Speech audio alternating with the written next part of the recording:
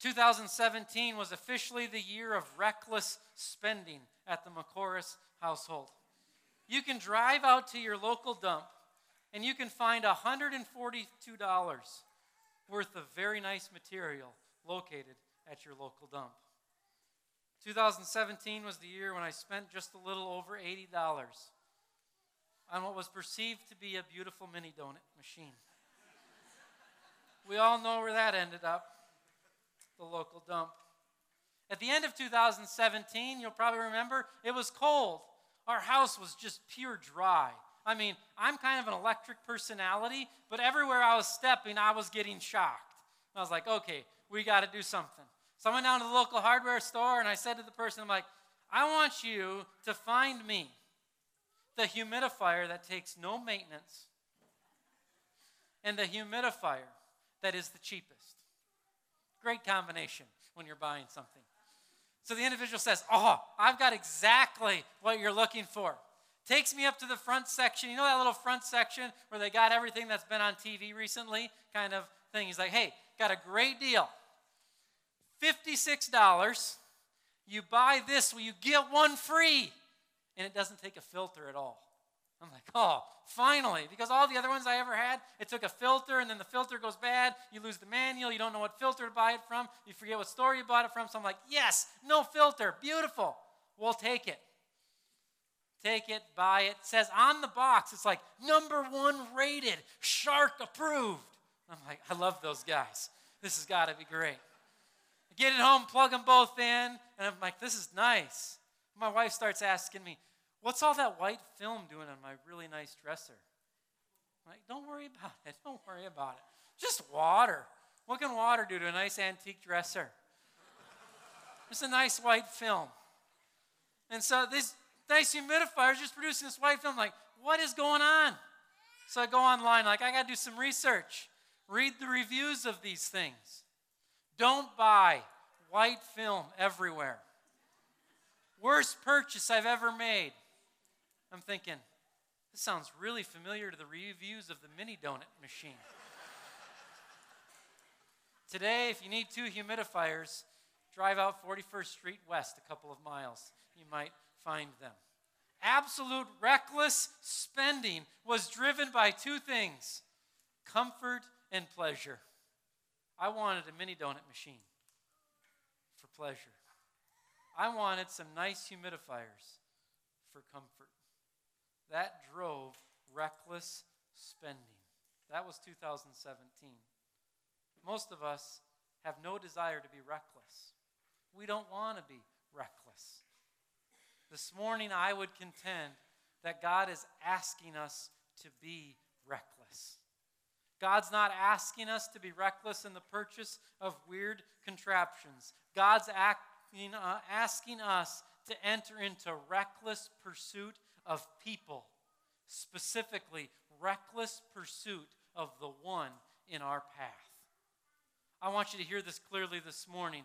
This is not a Rich Macoris thing. This is not a King of Glory idea or thing. This is a God thing. This is true in every church, in every culture, in every year throughout history. God wants his people to be in reckless pursuit of the one in their path. And here's the proof. It's in Luke 15. Turn with me there. Let's look at this amazing parable that Jesus uses in Luke 15. In Luke chapter 15, Jesus is in trouble. The religious leaders are not happy with Jesus again, and they're saying, hey, whoa. They're talking to Jesus and they're grumbling. They're saying, Jesus receives sinners and eats with them. What's this Jesus doing hanging out with people that are not part of the temple? What's Jesus doing hanging out with people that are far from God? And they're not happy about it. And so Jesus says, I want to talk to you, religious leaders. So Jesus tells them these 2 stories. These 2 stories, I want you to see something really clearly this morning. These 2 stories are not about the lost in the stories. There's a lost sheep and there's a lost coin. But notice, I encourage you this afternoon, go back and read them. There's very little said about the lost sheep, very little said about the lost coin. We know nothing about them. The story talks about what? The shepherd pursuing the lost sheep, the woman seeking the lost coin. It's not about the lost, it's about the God who's searching for the lost. What Jesus is trying to do here with the religious leaders, he's trying to say, whoa, whoa, whoa. Your vision and your understanding of God is wrong. You've got this view of God of some accountant bookkeeper in the back corner that's like keeping track of every right and every wrong, and like year in, year out, do this, do that. The vision of God is a reckless lover of people. The whole point of this idea of Jesus talking about this shepherd going after the one rather than the 99 is the emphasis on the shepherd, not the lost sheep. I mean, think about this. There's humor in this. What man of you, having 100 sheep, if he has lost one of them, does not leave the 99 in the open country and go after the one that is lost? No one. Right? Any farmers among us this morning, right? Okay, the value of the 99 versus the one, what do? You stay with the 99. Because they weren't nice little pens. They're on the mountainside running around. Most of us would look at this and what would we say about this shepherd? You know what they'd be saying in the local coffee shops in town? At the tavern? Can you believe that reckless shepherd? Can you believe the recklessness of his care that he would leave the 99 for one?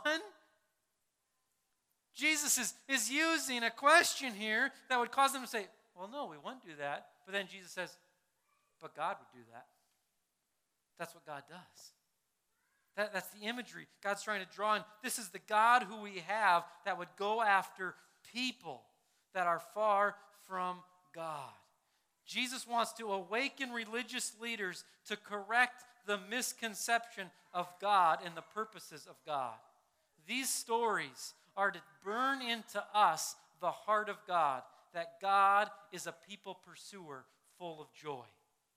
Check this out. Again, it just doesn't make common sense. When are they having a party in heaven? Okay? When are the angels having a party? It's not this morning. There's no celebration in heaven like, oh, glad Pastor Rich made it to church this morning. Let's celebrate. The celebration in heaven is happening when you and I recklessly pursue the one in our path who's not here this morning. That causes celebration in heaven. And here's why. Here's why. Think about this a little bit. The reason there's no celebration in heaven today because of what's going on here is because we're bringing the celebration. We're bringing the honor and the glory to God as we sing and as we listen. That's the celebration right there. It's going on all the time. So the celebration in heaven happens when the church is out doing the work of Jesus Christ. So who are the lost? Who are the lost that we're supposed to be seeking? This is kind of a term that we throw around in the church that sometimes means nothing to a lot of people. Now, when some people think of the lost, they think of immoral. Okay, the lost are immoral, but we want to be really careful that we don't just call the lost immoral. Because you know who else is immoral? You and I. The Bible says that in Romans chapter 3, that there is not one righteous under the sun. We heard that in 1 Timothy chapter 1 this morning, the Apostle Paul acknowledging that he's the greatest of sinners. Lost is not immoral. The lost are immoral, but there's immoral who are not lost. Lost is separated from God. Lost is people who are not in engagement with their Creator. So when you're talking to people, the issue is not, are you a good person or are you a bad person? This is where we go down weird pathways of different religion. And we give people a misconception of Christianity. Christianity is not about good, bad. Christianity is about relationship or no relationship. The question is not, are you good or bad? We already know what that is. You're bad. The question is, are you in relationship with God? The people who we're supposed to be pursuing in our path are people who are not engaged with God, are not engaged with the call of God, the purpose of God, the mission of God, the family of God. That's who the lost are. And so this morning, there's people in all of our path who are lost. And so I want to correct something. I think I made a mistake last week, and this completely falls on me. Pursuing the one in our path is not about driving around until you see a homeless person. Pursuing the one in your path is not about driving around until you see a homeless person. The one in your path may be materially poor, they may be materially rich. There's just as many lost doctors in this town as there are lost homeless people in this town. And so I may have given off the wrong impression last week that this new mindset we're creating is all about finding people who are materially poor and seeing them in our path. Can that happen? Will that happen? Do we want that to happen? Absolutely. But it's bigger than that. The special gift that was given, the $20,000 that I hope some of you have used. Do we have money left, bookkeeper? Yes, we have money left. So after the service, if you found someone in your path, see the bookkeeper outside the window and get those funds to be used. But those funds were meant to do this. They were meant to ignite a new mindset. Not be a program that we do once. Found the one homeless person, I've done my one for the year. No. I have a new mindset now that I live each day seeking to notice the one. When I was in college, my final year of college, some of you probably heard this, we had a house that we rented out. In that house was a garage that had all of the old couches from the dorm that people left behind. And so we thought it was a great idea. No one's using these couches. Why don't we use the couch cushions to ignite our campfire every night? And so what we would do is at the bottom of our fire pit, we would put a couch cushion, and that would ignite our fire. It was amazing. The flames reached the electrical wires in the backyard. And since they had such good kids living in that house, the dean of the students was like, hey, I'm getting calls from the neighbors, but what's happening over there? And we were like, I don't know.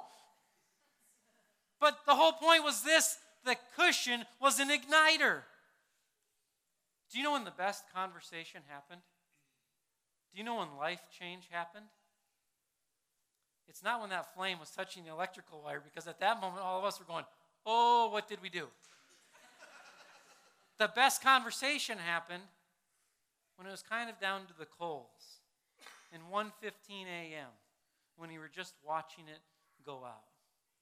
That's where there was life change. This $20,000, I believe, is going to be an igniter that's going to bring life change this week and next week. But you know where the real life change is going to continue to happen? Is 6 months from now, 24 months from now, when we have a mindset that says, who's in my path that doesn't know God? It's not one and done. This is second nature. This is second nature to us to notice the one. When I go grocery shopping, nobody has to remind me. Go to the frozen aisle and look and see if Totino's pizzas are 10 for $1. Okay, my cart just automatically goes there. It's just burned in me. It's part of who I am.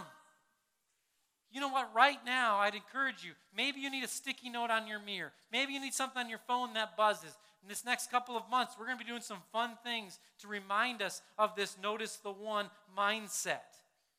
That's all just reminders, because at some point it should be so burned into us that it's a part of us. Because this isn't a rich thing, this isn't a King of Glory thing, this is a heart of God thing. That it's in the heart of God to notice the one. So what do I do if I notice the one? Let's review really quickly for those of you who weren't here or for those of you who were here and sleeping last week. Let's review really quickly. How do we live out this pathway of noticing the one? First is this: pray for an opportunity. Pray for an opportunity. Every morning, God, put me in contact with one today.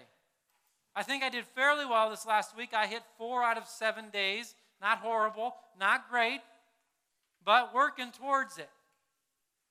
God, put me in contact with one today. Okay, That's it. Got to burn that in our minds. Pray that every day. Put me in contact with one. Secondly, engage with people around you.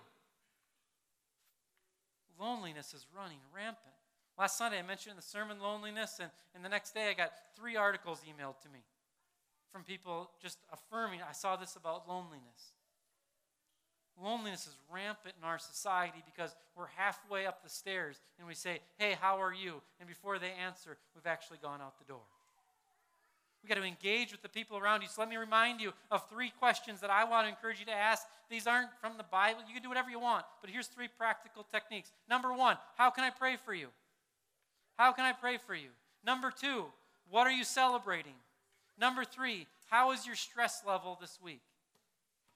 3 questions. These are not big theological questions. I used 2 of these questions this last week. 2 times I said, how can I pray for you this week?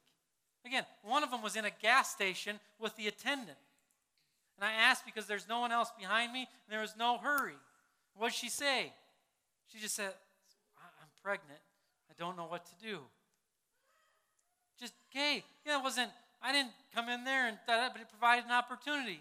So it provided 30 seconds of conversation of me saying, oh, kids are awesome. You're going to love it. Kids are a gift.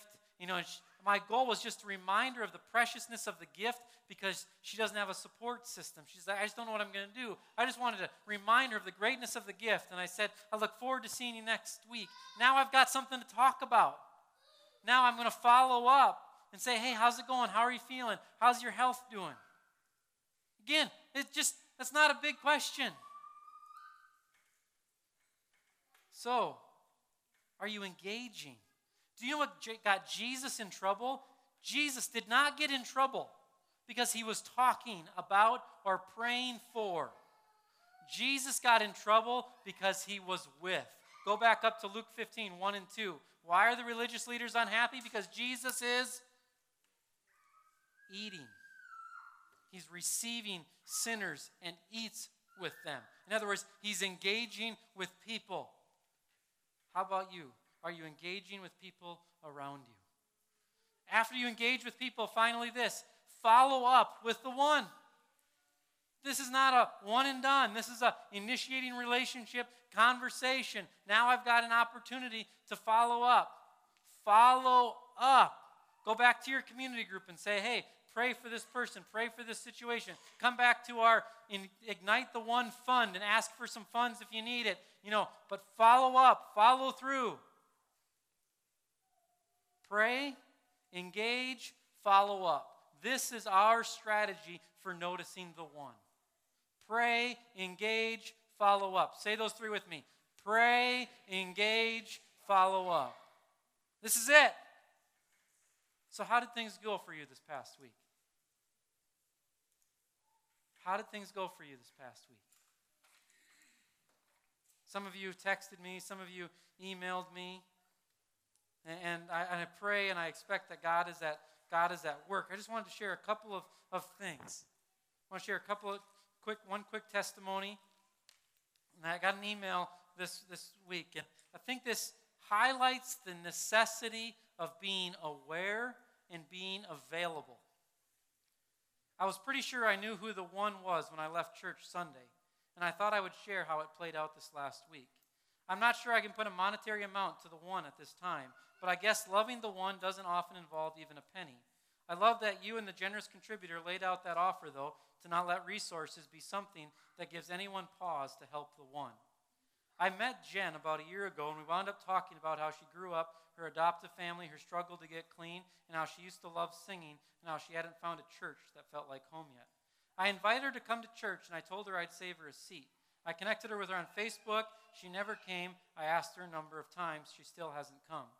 But over the course of the last year, I would get an occasional Facebook message from her when she was struggling with the kids, pulling her hair out, feeling depressed.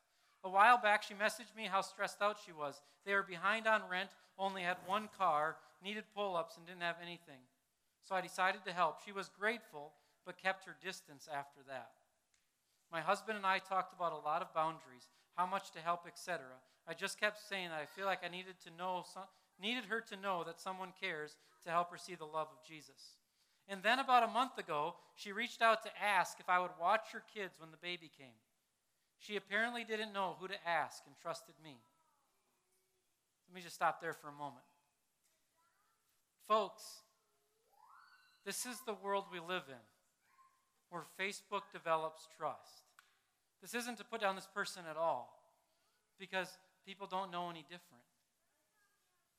Only knowing through Facebook and trust you with my kids. She was scheduled to be induced on February 5th. Well, Wednesday night she reached out to say that she was in early labor and asked if I could have the kids. So we took action quick, child-proofed our house in order to spend the day and get to know the two little kids. I guess our one was actually 3, with one more on the way. She messaged me from the hospital yesterday saying, "I'm just glad the kids are with people we can trust."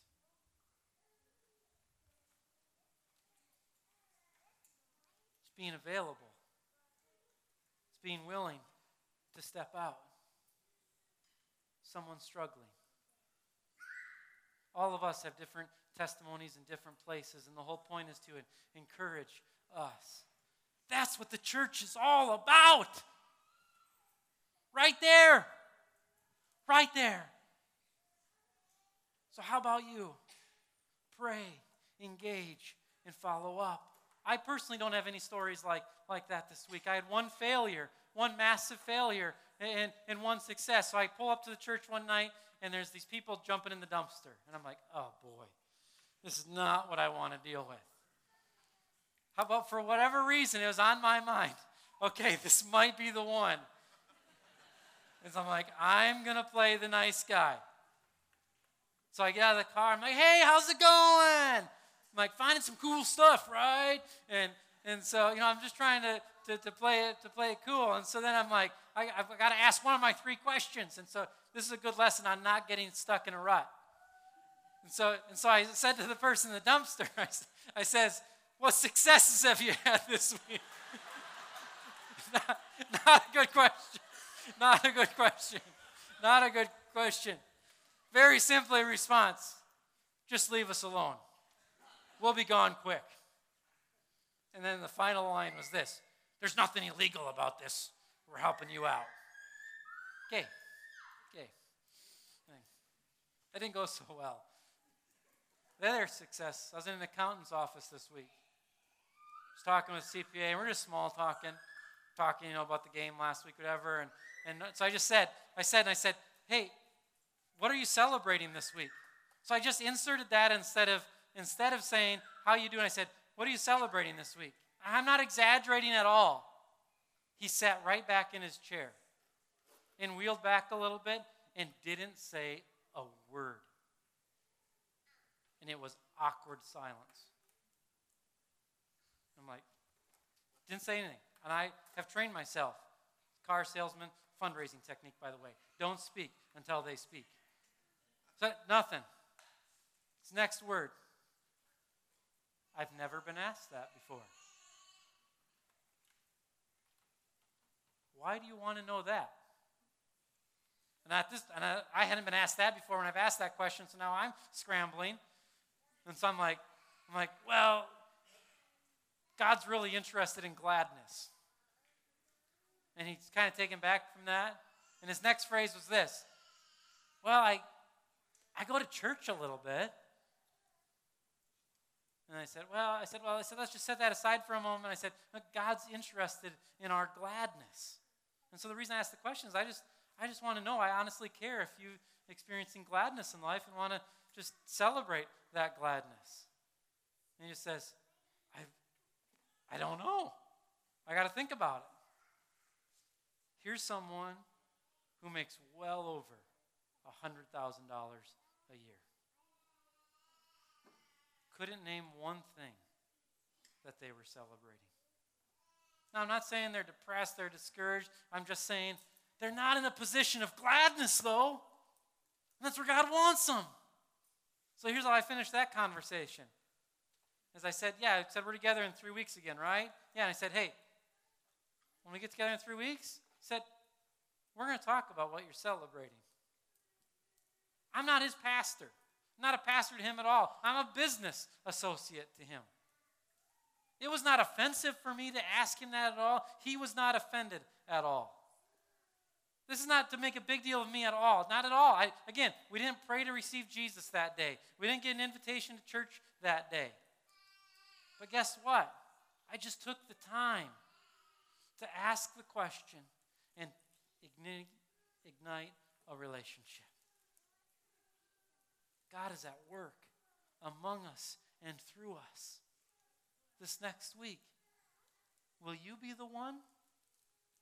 Will you be the one that engages? Will you be the one that reaches out to one who is lost? The best testimony that I got all week was actually not someone who was reaching out to one, but it was someone that just wanted to say, I wanted to share my story of how I was one at some point. And I'm going to ask that person to maybe share with us in the weeks ahead to remind all of us. But I'm a church person. I'm religious on steroids. And so it's really easy for me to forget really quickly what it's like to be destined for hell. Because that's never been on my radar screen. I've heard about Jesus from the day I was born. And so that testimony is the most powerful because it reminded me of what happens when someone reaches out to the one. This next week, you and I have an opportunity to reflect the heart of God by being reckless. I want to encourage you, be reckless. Be reckless in the pursuit of the one who's in your path. This morning, as we finish this message, we're going to finish a little bit differently. I hope it's crystal clear what God wants of us, to be in reckless pursuit of the one in our path. But for a moment, I want to step back. Because you can know the command, you can hear the command, but until you experience it, it will not flow out. How many times have you ever recommended a restaurant that you have not been to? What do you have to do? You have to experience the greatness of that restaurant. It's not knowing that God loves you. It's not knowing that God saved you as an individual. It's experiencing it. It's receiving it so you have something to pass on. And so this morning, I believe Scripture teaches that if you and I are in a position where we have received, it's going to naturally outflow. Nobody at Pizza Inn ever had to hand me a brochure on the way out and say, tell others about me. They weren't that organized. That's maybe why they're closed. I left there, and it just came out. Do you know where it begins this morning? It begins this morning by recognizing and understanding that you are one, that God has saved, that God's reckless love is for you as an individual. And so this morning, let's just stop right here and ask, have I received this? Have I said, God, I'm coming home to you. God, I'm going to live in your family. I'm going to live after your purposes. I know that you love me. I want to experience it. And then I got something to share. And so this morning, we're going to close with a song from the music team, because music is powerful, that I already mentioned. The music team, I'm going to ask them to come forward now. The music team is going to sing this song, Reckless Love. The whole song is just declaring truths about God, that God knew you, that God formed you. Before you were even thought about by your parents, God knew you. This isn't me saying this, the Bible says this. The Bible says that God knit you together in your mother's womb. That before you were born, God had a plan for your life. Not what kind of car you're going to drive, where you're going to work. God had a plan to save you through the blood of Jesus Christ. God knows you. And guess what? Here's the good news, and hear this. He knows everything about you.